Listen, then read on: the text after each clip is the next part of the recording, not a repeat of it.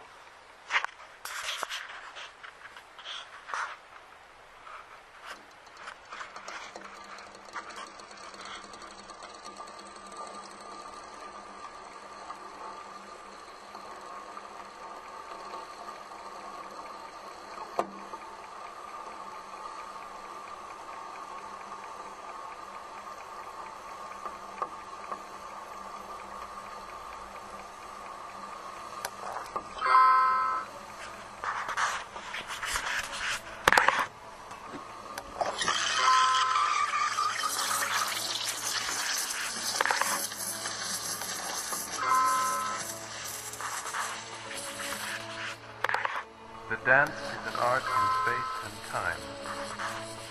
The object of the dancer is to obliterate that.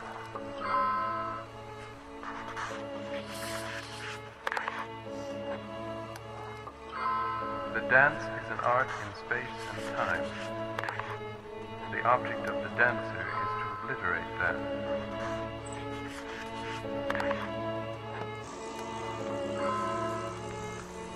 Some of the space thought coming from the German dance opened the space out and left a momentary feeling of connection with it. But too often the space was not visible enough because the physical action was all of a lightness, like sky without earth or heaven without hell.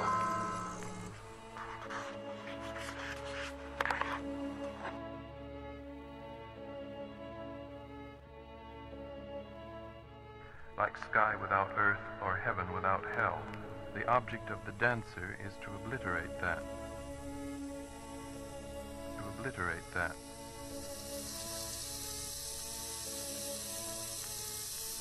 The fortunate thing in dancing is that space and time cannot be disconnected, and everyone can see and understand that. The object of the dancer is to obliterate that. A body still is taking up just as much space and time as a body moving.